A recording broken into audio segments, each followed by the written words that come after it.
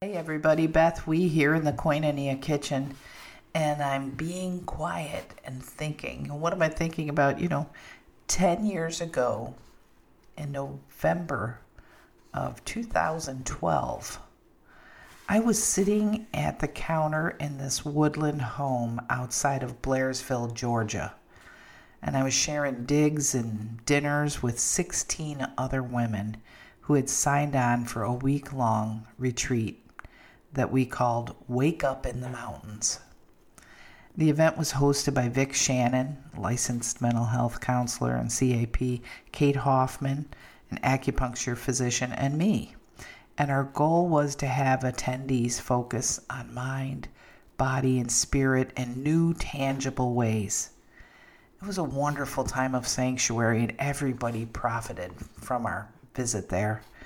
The beauty of the landscape left me awestruck. I had forgotten how many leaves fall in a forest. And I can still remember at this sitting about what the leaves were covering that might trip me as I climbed higher and higher up the mountain.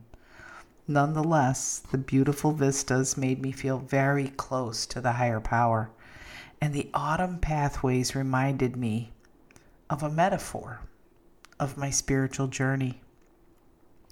You see, in my spirit life, I have also followed trails in hopes of attaining higher ground. Often my path is covered up by something immediate, something that overshadows the route, and it causes me to worry that I might stumble and fall. I find myself looking down instead of looking up at what I could see. These unrelenting little fears drive me to distraction, which is exactly how I lose focus on what really matters. There's a great quote from Stephen Covey's book, First Things First. I've said it to you a million times. Here it goes again. Never sacrifice the important on the altar of the urgent. Covey teaches that line beautifully in that book. And when I take that line and I apply it to my spirit world, the leaves on the path are insignificant distractions that pull me away from my time seeking God.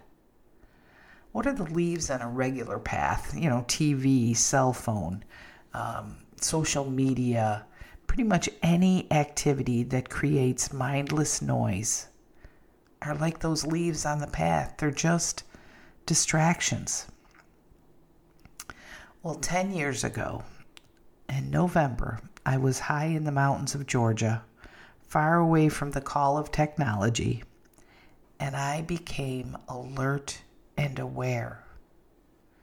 I stood ready to learn from the beautiful mountain landscape, where the Holy Spirit tickles red and yellow leaves so they float delicately to the ground. They're probably laughing on the way down. I couldn't hear it, but I wouldn't doubt it. I tried to look up to see them let go of their branch homes before they found their place at my feet, because I wanted to learn how easy it is to let go when I trust the Spirit of God in my life. I tried to allow the natural order that was surrounding me to be my teacher. Nature is so orderly. It's the chaos that breaks my mind apart and breaks my life apart. Really, nature is really orderly. And in the quiet, I paid attention. I realized that getting quiet is really crucial for me attaining spiritual progress. I've thought a lot about that trip. Often when God speaks to me, it's in a gentle voice. If I'm quiet, and attentive, I won't miss the communication. Trekking those mountain footpaths taught me so much. And when I continued down the path the beautiful leaves were covering, I found a waterfall. Clearly, God is crazy about me because he gave me this beautiful vision of the water coming and just trickling and just moving as it should.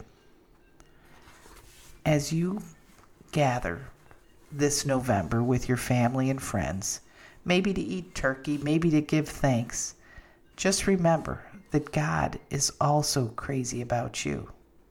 You think I'm making it up? Look around you. Get quiet. Contemplate your many blessings, and you'll know that it's true. Be filled with gratitude this November, and make this a genuine thanksgiving.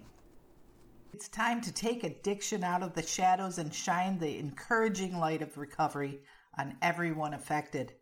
Good Seed Podcast is powered by BethWE.com, a nonprofit ministry based in Vero Beach, Florida.